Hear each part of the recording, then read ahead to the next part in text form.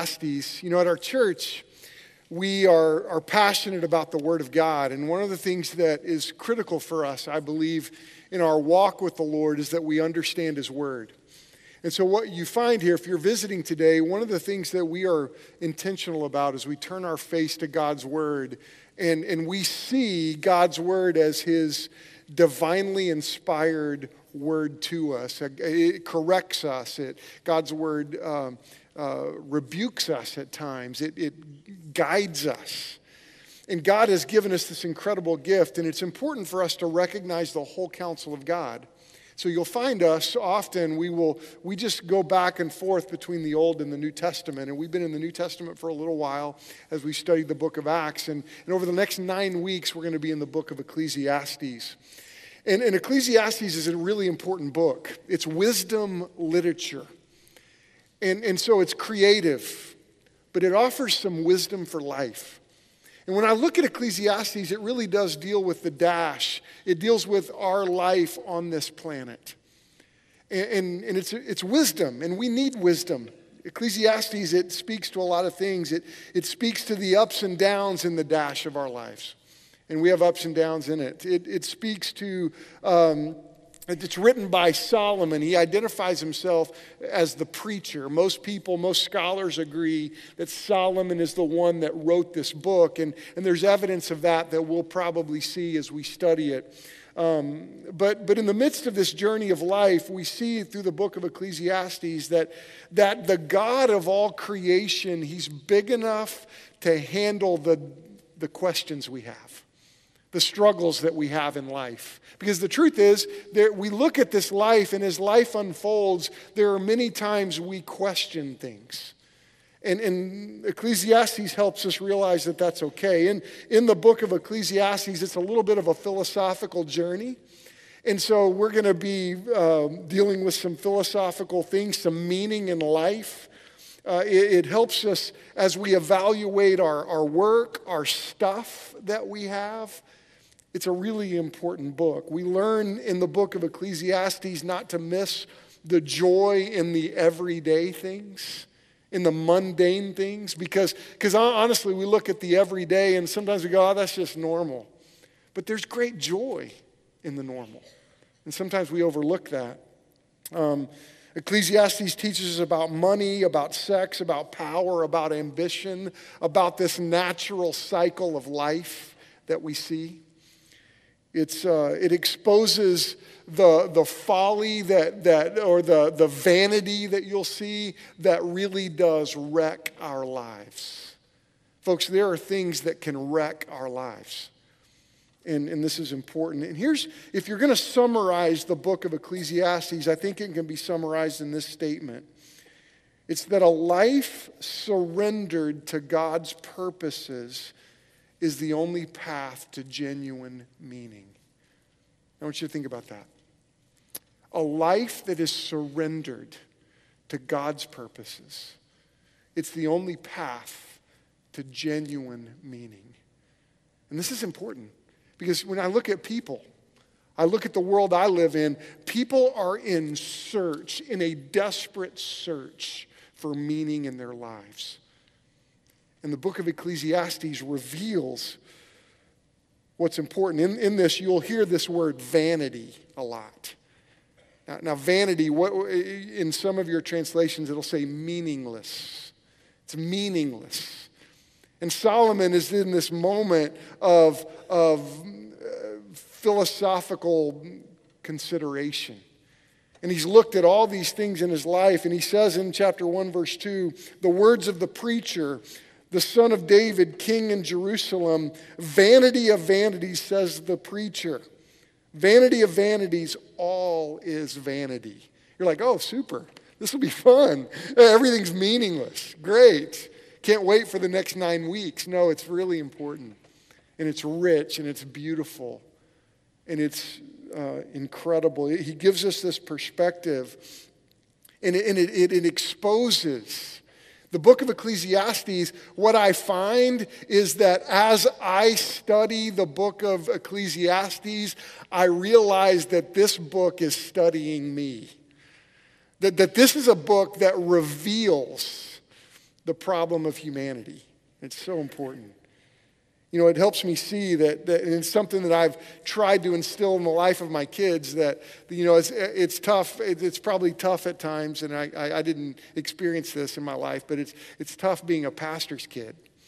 Because they're supposed to know all the Bible answers at school and all that stuff. And I tell my kids, and I've tried to instill this into them, that I want them to walk with the Lord, not because I'm a pastor and it makes me look better in front of people, because that really doesn't. I try to throw that away and push that aside. But I said to my kids all their lives, I want you to walk with the Lord because it's the best thing you can do in your life. It's the path to meaning and fulfillment. And the truth is, God's way is not only the best way.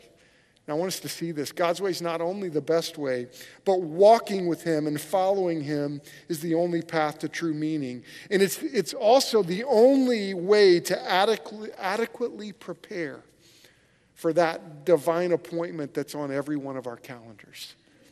Walking with Jesus is the only way to do that. So here's what we're going to do this morning. And one of the things that I'm praying that you do, and I hope you embrace this challenge, to memorize Ecclesiastes 12, 13, and 14.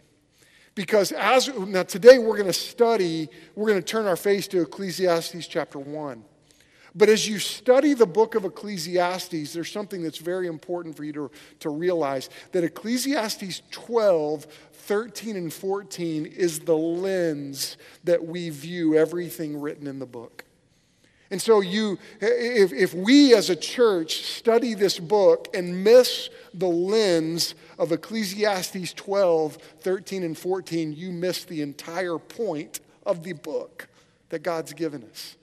And so this is why I want to challenge us to put this to memory, to put this verse in our heart, to allow the Holy Spirit to use his word as like Psalm 119 says, your word is a lamp to my feet and a light to my path. That I've hidden your word in my heart that I might not sin against God. In Psalms 119 it says this. And it's my prayer that we memorize this. And so here's what I want us to do. Turn to Ecclesiastes 12. And I want us to stand together and read verses 13 and 14. So would you please stand as we read God's word today? Ecclesiastes 12, verse 13 and 14. The end of the matter, all has been heard. Fear God and keep his commandments, for this is the whole duty of man. For God will bring every deed into judgment with every secret thing, whether good or evil. And this is the word of the Lord. Thank you. You may be seated. Now here's what's interesting as you look at this book. Turn back to chapter 1. And Solomon, here's what he's doing. He's this leader, the king of Israel, and he really is one that lived his life seeking meaning. He's the one that God said, you're the wisest man that ever lived. He's the wealthiest man that's ever lived in the history of the world, past, present, and future. He's the wealthiest man. That's Solomon. I mean, most of us would say, well, give me that problem. Let me have that issue. But what's interesting is even though he was the wealthiest one that's ever lived, God helped him learn the folly of all that wealth. And this is important for us to understand, because when you look at Solomon, he systematically tested every conceivable earthly pursuit. And he was systematic about it. He was intentional about it. And every earthly pursuit he tested, and he recognized and reveals in this scripture, God reveals that all of these earthly pursuits come up short. So when we saw the news this week and the guy, I don't know where he was from, that won the lottery this week or whatever, so many people think, oh man, if I could just do that, I'll be happy. But we see from the wealthy, all you have to do is watch the news, you see from the wealthy and the rich and famous and all these people that it's folly. It doesn't satisfy. And it's important to recognize this. Now think about this, and here's something that's really important to realize. Do you know that wisdom is available to us? I mean, think about that. Wisdom, not earthly wisdom, God's wisdom is available to us. And this is an important lesson to understand that we have the opportunity to learn what to do before we make a choice. That's wisdom, isn't it? Is you know what to do before you decide to do it. You know, there's a lot of people learn through hard knocks. They learn by experience, and they learn that okay, I'm just going to make that mistake. Ooh, not going to do that again. Man, I wish I wouldn't have done that. Because when you learn through hard knocks, what do you have to do? You have to deal with the consequences of those choices. Just this last week, I had the Terminex guy at my house, and I moved my little garden hose. And we're looking at where these ants are coming into our house. Robin doesn't like that. So I was like, hey, man, we got to get rid of these things. And so I'm looking at it. I move my deal, and he goes, is that a snake right there? And I go, yep. And I go, I think it's two. And we're looking at these snakes, and I'm a city boy, man. I'm a city boy. And I'm like, huh. And he goes, yeah, it's a little garden snake. And I kept looking at those things. And looking at those two little heads down there, and I go, I don't know about you, man, but I think that's a copperhead. And he goes, I think you're right. And I was like, thank you, Lord, for that. But I wonder who the first guy that says, oh, neat snake, ow, it bit me and my hand fell off. So that's a bummer, you know. So what I learned from the people of my past, and I didn't just go and play with those things. I didn't play with them. So we can learn through hard knocks or learn from the wisdom that came before us. You know, this is what Solomon provides. This is why this book is so important. And my prayer for us, for all of us, is that wisdom, God's wisdom, becomes our experience. Rather than, I'm just going to learn by my own hard knocks. Doesn't it make sense to allow God's wisdom to become our experience? Now, you know, it's interesting that the world that we live in, because we live in a world with so much knowledge. I mean, we can Google anything, can't we? I mean, we have Wikipedia, we have WikiLeaks, we have, we have WebMD. Like you can get a headache and then in a matter of minutes you can self-diagnose yourself with like stage 4 cancer or constipation. And you're sitting there going, I don't know what it is. I don't know why I have this headache. And so this is just where we are. We live in this information age. And it's exhausting, but in the days of information, it's interesting, like Steve Green, who owns Hobby Lobby and Mardell, he was here several years ago, and he articulated that we live today in the most biblically illiterate society in the history of the world. And that's interesting, because most of us have the Bible app on our phone, and we can instantly find information. But we can remain, we can access information, but we struggle with wisdom, don't we? So I look at the world, we are struggling with wisdom. Now, point number one is this. If you have your notes, it's that, did you know that God provides relevant wisdom for every nation, in every culture, at every point in history? Now think about that. God has been faithful to provide relevant wisdom for every nation in the history of the world. For every culture that's ever lived at every point in history. And that includes ours, And this is why when I see people that say, the Bible just doesn't, it's not relevant today. I'm like, have you read it? I mean, because when I read it, I'm like, what part is not relevant? I struggle to find irrelevance in the pages of Scripture because especially the book of Ecclesiastes, it reveals so much about me, about my struggles. And this is why this book is important. And here's what you'll find in the book of Ecclesiastes. There's this term that you'll continually run up against. It's called under the sun. It occurs 29 times in the book of Ecclesiastes. And Solomon is constantly saying, this is life under the sun. What's he talking about? It's like this world. And it's smart. It's unbelievable how he nails it. This is life under the sun. Vanity is listed 37 times.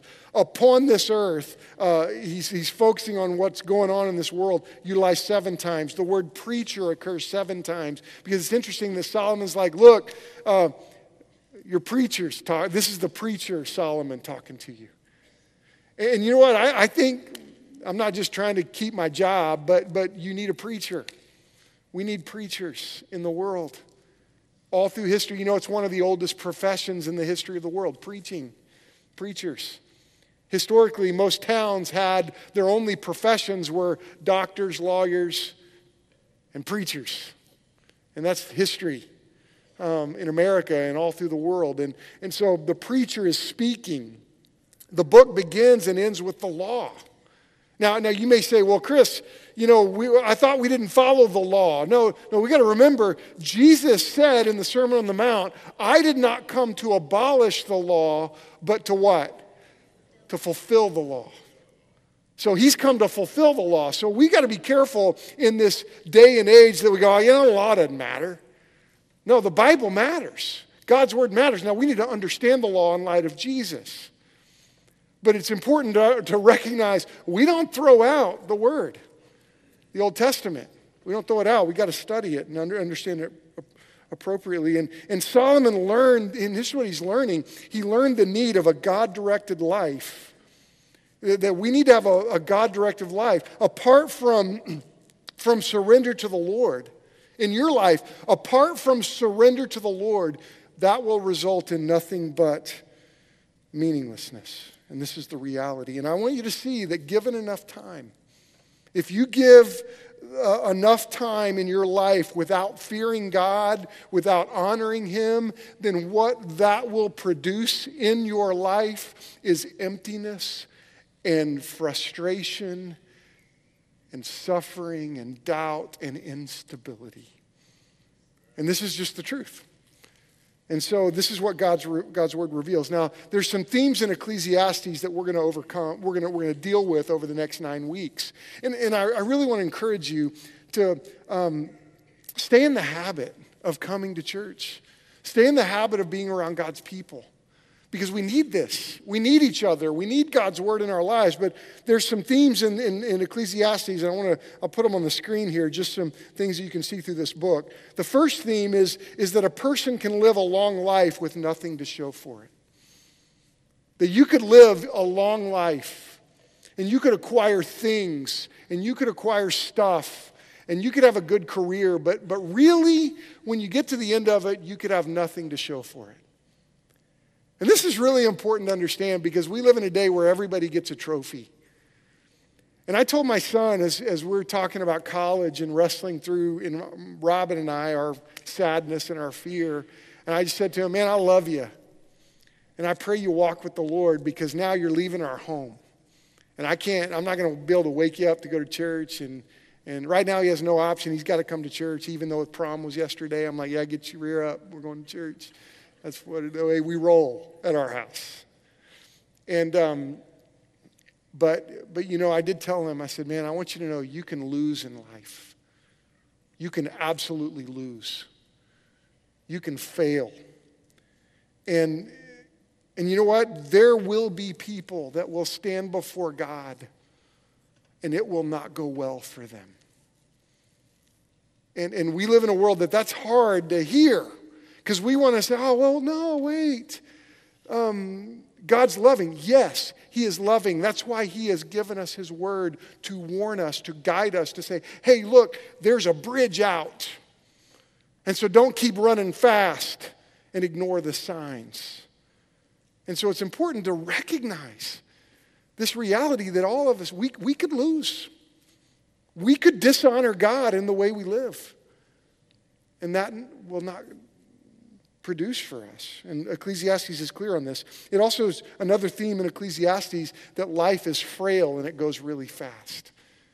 Now, the older we get, the more we realize that, don't we? I mean, the more we realize, man, life is frail. And it goes fast. And I see this in my own. I watched Emily's boyfriend this week play his last college tennis match. And I went to Indian Springs, and I told Brad, I said, man, this was so much fun watching this. I remember this. I remember when we could hit that hard and we could run that fast. And in my mind, I'm like, oh, I can see all that. But then when I play tennis, my body's like, woo, woo. And I'm like, ouch, you know? And that's just the reality of life. It goes fast. And this is what Ecclesiastes says. Ecclesiastes also speaks to the fact that ending well is important. Ending well is an important and intentional pursuit. Think about that. Ending well is important, but it's also intentional. It's a pursuit that must be intentional, that you don't end well accidentally. And this is something I pray we recognize. This is true with our retirement accounts. It's true with our children, that we don't just happen to raise kids that love the Lord. No, there's intentionality with that. It's true with our church. Churches don't accidentally continue to reach out to a community where they live. Most churches are dying. Most Baptist churches are on a state of decline. That happens with great intentionality, not accidental. And it's my prayer that we're intentional about reaching people with the gospel, reaching the next generation. It's why we are uncomfortable with our preferences, and we hold our preferences loosely. And we hold to the Word of God tightly. And this is the reality. Both ups and downs are in life are normal, Ecclesiastes tells us. That ups and downs, good times and bad times, that's just normal. It's going to rain in your life. There's going to be storms that come. That's the reality. And we have to understand that because as we walk with the Lord, we sometimes forget that, Lord, we need you every day. Power and wealth have major limitations. This is a theme in Ecclesiastes. Power and wealth have major limitations. And we see this. It's a major theme in Ecclesiastes. Hope under the sun is real. It's another theme. Hope under the sun is real when you get a vision for life over the sun. And this is something I pray we experience in our lives. That we get a vision for what life is like over the sun. There will be a moment when we experience eternal life, eternity. And when we are no longer bound by time. And Solomon is wise to help us recognize the frailty of life and the future that awaits us. And this is very important in the book of Ecclesiastes. In the book of Ecclesiastes, what we see revealed, God reveals the remedy to emptiness. And this is something I pray we see. This is a very important book. Look with me at chapter 1. The words of the preacher, son of David, king in Jerusalem. Vanity of vanities, says the preacher. Vanity of vanities, all is vanity. What does man gain by all the toil at which he toils under the sun? Point number 2 is this. And I pray we realize this and we teach this to our children, that seeking God leads to stability and satisfaction.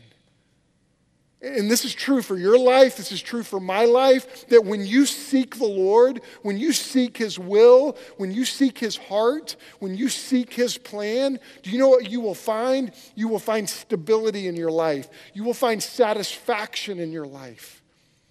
And the reality is, this is the end of the matter, Solomon says. The end of the matter, all has been heard. I've tried everything. I've sought everything. And fear God and keep His commandments. What does fear God mean? It means to respect and honor the Lord. It's not meaning, oh God, I'm afraid to talk to you. It's not the English version of fear. It's the biblical explanation of respect and honor. You honor God. You keep His commandments. And he says this, for this is the whole duty of man. This is God's call for you. For God, what will He do? Will bring every deed into judgment. We're going to give account for everything in our lives. We, even as Christians, we will stand before the Lord. 2 Corinthians 5 tells us this, the judgment seat of Christ, that even as a Christian, we will stand before the Lord. And when we stand before the Lord, it's not going to be a judgment on whether we go to heaven or not. That's secured for us. Because of our salvation, because Jesus washed our sins away, our eternal life is secure. But when we stand before the Lord, we will give an account for our faithfulness to the Lord, for how we use the gifts He's given us, for how we stewarded our lives, our church, our families. And this is why I pray we don't miss the fact that God sees us every day. He looks into our hearts. He knows our motivations. We can't hide from Him. And it's amazing to me, it's interesting to me how we forget to practice the presence of God. We should do this. We should practice His presence. Live like, hey God, I know you see what's going on. Because He does. He's omniscient. He's omnipresent. And seeking God leads to satisfaction and stability. And God has spoken to us through His Word. And He's revealed to us where genuine wisdom is found. Now, there's several places genuine wisdom is found. Genuine wisdom is found in God's design for the world. I loved the song Joe sang today. I loved it. Genuine wisdom is found in God's design for the world. And it's beautiful. It's important. Look at verse 4. He says, a generation goes, chapter 1, verse 4. A generation goes and a generation comes, but the earth remains forever. The sun rises and the sun goes down and hastens to the place where it rises. The wind blows to the south and goes around to the north, and around goes the wind, and on its circuits the wind returns. Verse 7 is so amazing. All streams run into the sea, but the sea is not full. To the place where the streams flow, there they flow again. A generation goes and a generation comes, but the earth remains forever. The sun rises and the sun goes down and hastens to the place where it rises.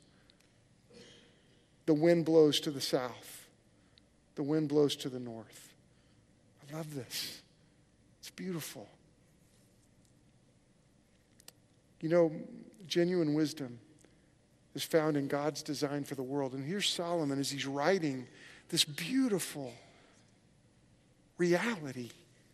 God made this world. And I know our politicians say it's going to be destroyed, that we're going to destroy it. And the Bible already confirms this. That's why Jesus is going to come back and create a new heaven and a new earth. And He's going to right the wrongs and correct the sin that continues to destroy everything we see, even our own lives. Now, I'm not saying we shouldn't be a part of recycling and things like that. But the truth is, God is going to come back, and God has designed this world, and he's going to correct our sin and our struggles. And you got to see this. Solomon is writing to God's people. And you know what? Genuine wisdom is found in God's design for the world, but do you know that genuine wisdom is also found in a personal relationship with God?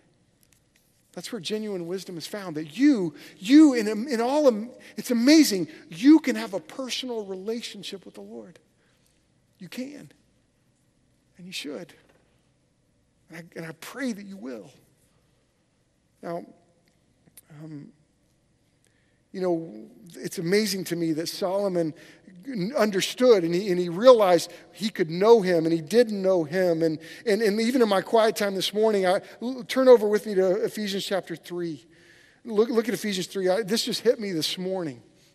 I don't have it on your notes because it was just something that God just said to me this morning. As I was thinking about this idea that, God, I can know you, and that genuine wisdom is found in knowing you, walking with you. In Ephesians 3, verse 7, it says, Paul writes, of this gospel, I was made a minister according to the gift of God's grace, which was given me by the working of his power.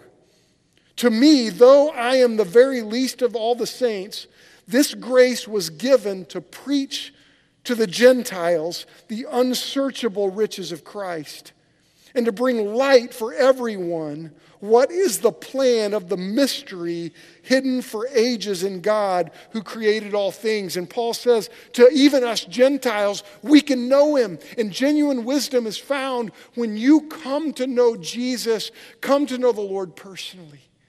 And I don't want you to miss this. Solomon knew God. He was one of God's people. And he was helping God's people recognize that following the Lord, seeking the Lord, is the path to meaning. And maybe you're struggling with meaning and you're struggling with life because you don't know him. And can I tell you, that's where life begins, when you come to know the Lord personally. Genuine wisdom is found in knowing the Lord. But there's another place where genuine wisdom is found. Genuine wisdom is found in a covenant community of God's people. That when you're in a community of God's people, there's wisdom here. You may be going, how do I know how to live? How do I know what to do? Well, genuine wisdom is found in God's design for life. Genuine wisdom is found in knowing God personally. That's how he designed us, to know him. Genuine wisdom is found here.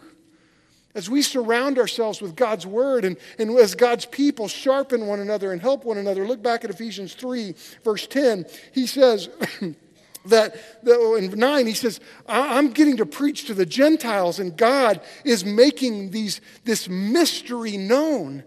Verse 10, so that through the church, the manifold wisdom of God might now be made known to the rulers and authorities in the heavenly places. This was according to the eternal purposes that he has realized in Christ Jesus our Lord, in whom we have boldness and access with confidence through our faith in him. That we have access to God. And I just want to stand in front of you today and say, wisdom is found in your access to the Lord. Don't miss that.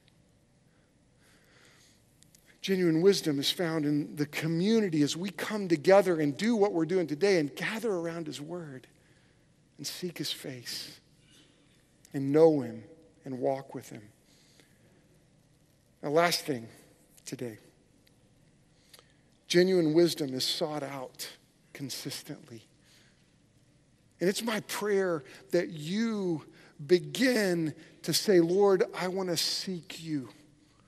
I want to seek your wisdom. Is that where you are right now? Are you a seeker of God?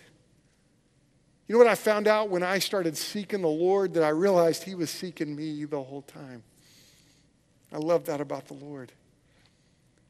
But can I ask you, are you striving to live by your own wisdom?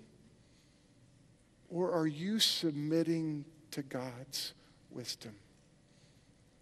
Because I would argue, most of us when push comes to shove, when it comes to raising our kids, we look this way at the world's wisdom way more than we look this way at God's wisdom.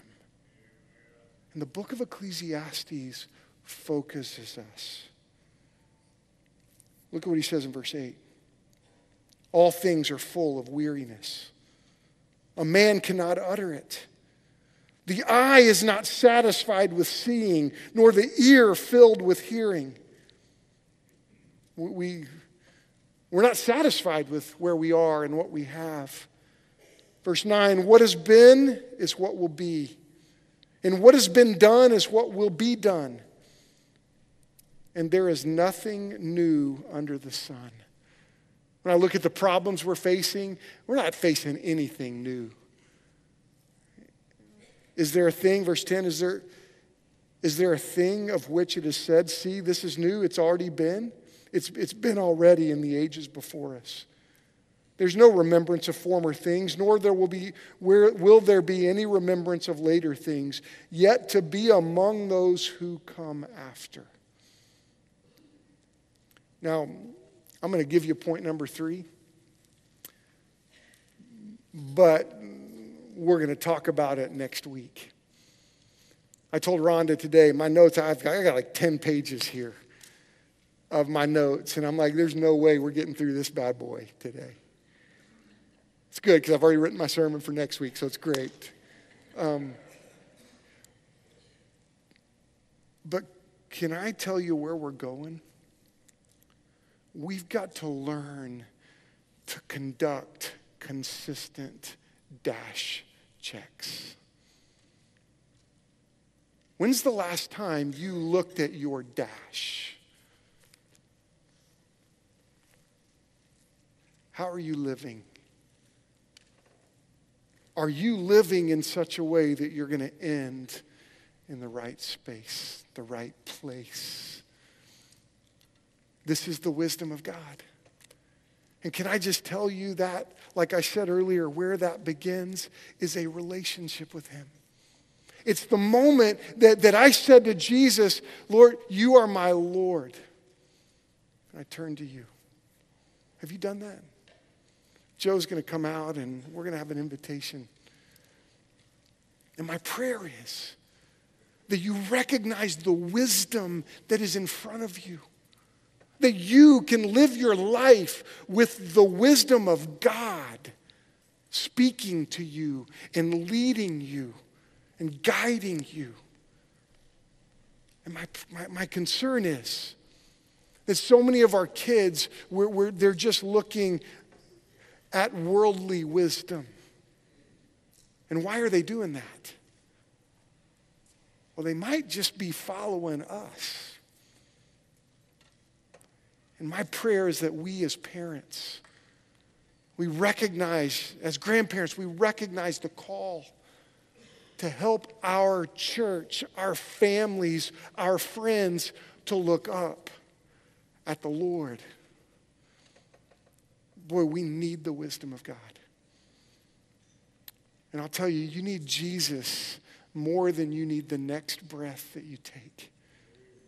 Do you know him? Are you following him today?